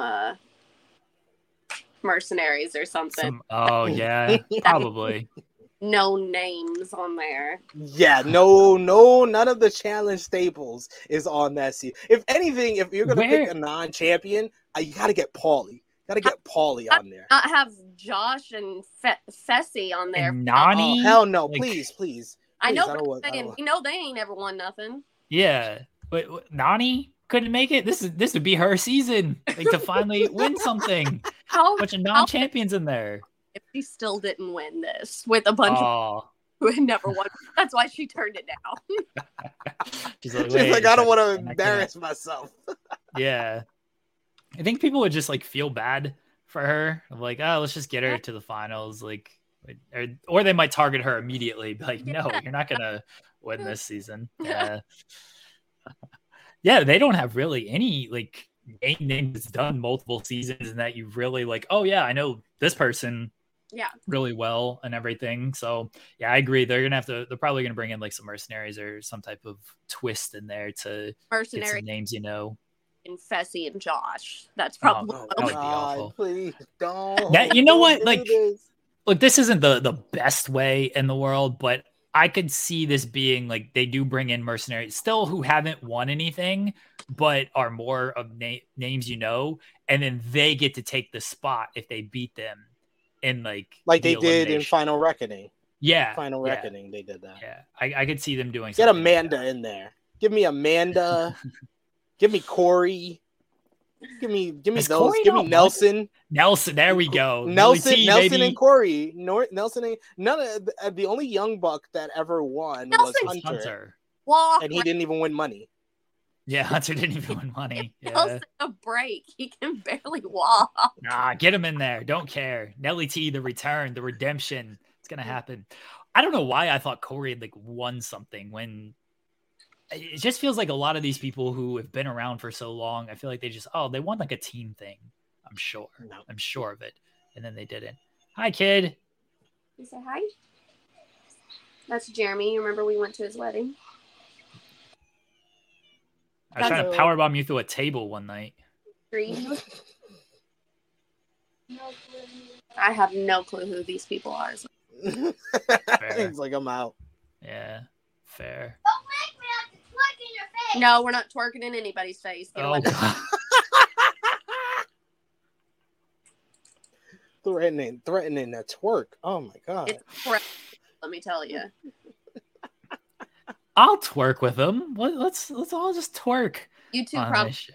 would look about the same twerking. Yeah, just scrawny white kids with no butt trying to twerk. He looks like Tina from Bob's Burgers. The best twerking right there. It's Tina exactly from Bob's Burgers. like. That's about how I look when I twerk. Yeah, I definitely do it very often. So. I love Anything else we need to talk about? We've gone through the challenge. Share Delaware, you watching any trashy television? I'm not watching any TV at all right now, actually. Smart. Watching the wrestling. I saw you were, and I know we don't talk wrestling, but I saw you went to Chicago for Phil's return. Yes, we got to see Phil Lindsay. We were very excited. That's the return I was talking about. Yeah, Chicago Phil. Yes. That was my kid's first time in Chicago. They were not fans of traffic. When it took us 80 minutes to go about 13 miles. Sounds about right. Here it takes about 10 minutes to go 13 miles. So they were not fans of that. We had baseball practice Saturday morning, left baseball practice, and immediately drove to Chicago. Reed slept 4 hours on the way to Chicago. And then we did all that. The Hilton lost my car. So the hotel is like in the airport. Like it is in the middle of all the stuff at the airport. So there is no self-park. You have to use valet.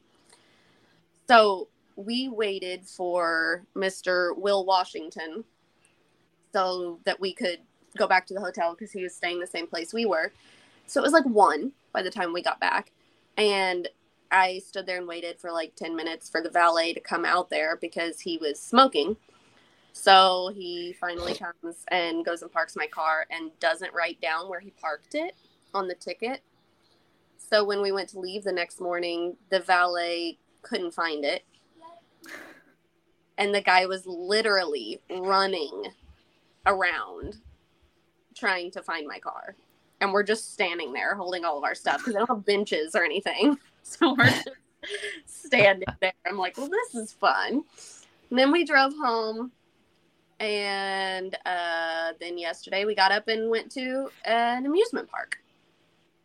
Nice. So we went and it rained pretty much the whole day, but that meant there was like nobody there. So we had fun. Good. And then came home and had a baseball game last night. We never stopped. Wow. The busy life of Share Delaware. And you're making stickers, and tachytherapy for everybody. I got 2 that I just... I'm going to show him the twerk. No, we're not showing anybody how to twerk. You don't even have clothes on.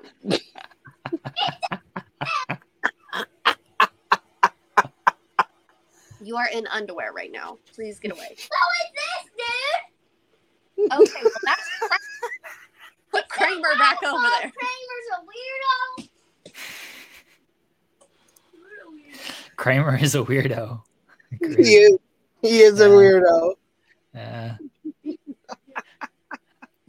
I just see your son in underwear just behind you, just chilling. Oh, there he is. Oh, he's trying. He realizes where the camera is. There he goes. Yeah. There he goes. Kirk can do it, so you can go away. Look at me.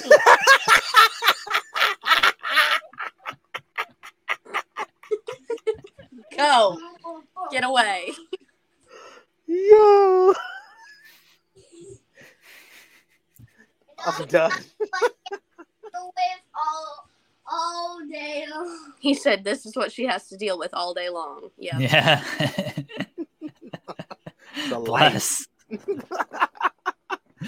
Kids, man. Too blessed to be stressed. Kids. What are you going to do? Oh, my God. Oh, I love it. That was great. The one, I tweeted this last night. The one is learned how to Eddie Guerrero me. And it's, so they'll have like a, let's just say like crackers or like a water bottle or something. I'm just like, hey, yeah, let's do. What are we doing? Oh, he's got to Is do that the whip or the No, You nay-nay? got me whip. doing the Watch me nay nay. Watch I don't me know whip. any of these dances Whip. anymore. Watch me nay nay. It's like that. That's a Dougie, right? Is that from Fortnite? Teach me how to Dougie. Teach Fortnite, me how to Dougie. Fortnite loser dance. Oh, So the loser dance. yeah, Okay. he's Is telling that you. how that goes? He's Yeah. twerking again. I'm not. So the one they'll have like, oh, the other one's on the other side of you. Hey, get away. Does he twerk as well? They both twerk. They're all hogging the camera. Yeah. I think the oldest is on the other side. Yeah, he's sitting over there writing down what wrestlers he wants me to buy for him. Oh, okay. Does he want to twerk? Do we all just can twerk? He doesn't twerk. He is on Oh. what's that website?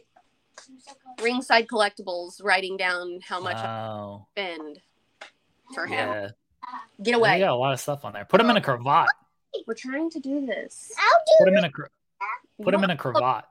Dude, it doesn't matter. Kramer didn't have clothes. I don't care. What? Continue your story.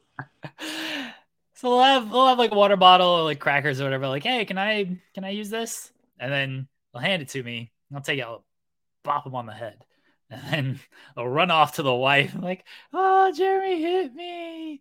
It's very funny. So last night they got this Barbie scarf. It's just like little whatever. It doesn't hurt or anything, and like hit me with it, and I just put my hand out for it, and so she places it in my hand. And she's like, oh, here. And then she looks at me and she runs off to the wife. And she's like, Jeremy just hit me with the scarf. Jeremy hit me. Oh. Like, I didn't do anything. She put the weapon in my hand and ran off and said she got hit with it. She completely Eddie Guerrero'd me. Just 100% Eddie Guerrero'd me on this. Like, I did not actually hit the child with the Barbie scarf on this. My history would say that yes, I was going to bop her with it, but in this instant, I did not, and she just doesn't matter. Told on me. It gets so much sympathy too. It's embarrassing. Is it Lovely. a one? Oh yeah, you know which one it is. Yeah. Just everything around the finger. Yeah. You can see it.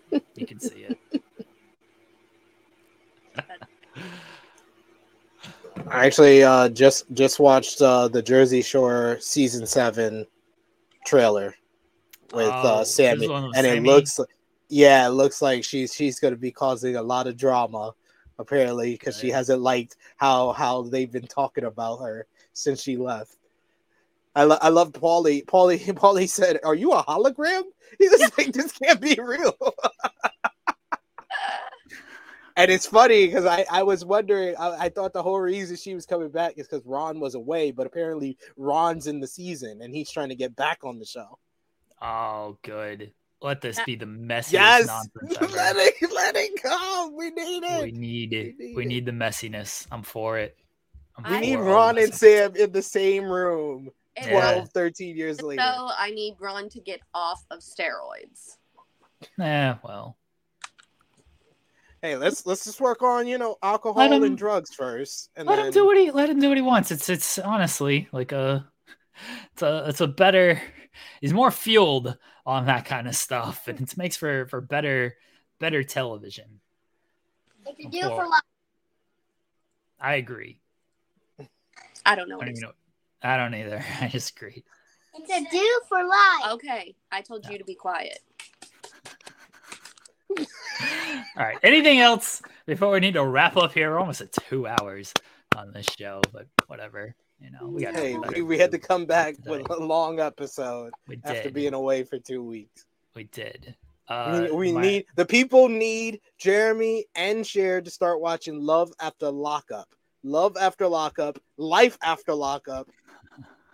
It's great stuff. It's great television. I have actual fights. I probably have 100 episodes of shows on my DVR right now watched because I don't ever watch TV. I'll watch them. I'll tell you all about it. All right. We're gonna do plugs and then we're gonna get out of here with the smaller one and myself. We're gonna twerk our way out of here. I'm gonna twerk for everybody. All right, this is my big return to FMC, just twerking. Why not? Right? Who cares? Nobody watches this show. I can embarrass myself. He's excited. He's excited. Let's go. All right. Cher, do you have anything to plug? Therapy. I want to show them. That's All what kinds. Yeah. Everyone go to Plugging therapy. tachytherapy.com. Order some stickers. I ordered a couple Taylor Swift stickers for the children. So they're very excited to pick those out. SP3, do you have anything to plug? You can follow me on the Twitter machine at TrueHillSP3. You can go over to the True Hill Heat YouTube channel. Did a collision review on Sunday, collision course with me, Sober Guy JJ, and Romeo. Got the True Hill Heat flagship podcast. Got a whole bunch of reviews and stuff like that. And a new interview dropping. It's Sober Guy JJ now. I thought it was drunk. Yeah, guy. now he's sober. Now he's sober. He said he's sober, while. but he showed up an hour late. He was hungover, Guy JJ, on Sunday because it was Father's Day. Okay, well, He showed up on Ultra CP time, an hour late. Thankfully, Romeo was there with me to hold it down. If he was hungover, he wasn't drunk, though. This is true. That's true. Hungover Guy JJ, he was on Sunday. But yes, we're going to be doing the reviews of AEW Collision on Sundays now. So it'll be me and sober, hungover, drunk Guy JJ, whatever Guy JJ he decides to be that day. We'll be on there on Sunday. And a new interview with Eddie Edwards dropping probably tomorrow. Nice. All right. Let him get his screen time. All right. This is not gonna go. All right, we're gonna twerk. You ready? You can't. This is how. All right, my screen. I don't have, but I get my non-butt in there. Back it up. Breaking everything. The monitor fell. What happened? Like Sean Ross Sapp with the monitor falling. What just happened? Everything's okay. Nothing's broken. I backed the ass up too much. Yo! Why'd you drop the phone? Flip it. Do whatever you need to do. We're back, baby. FMC's back. Bye, everybody. This is Derby.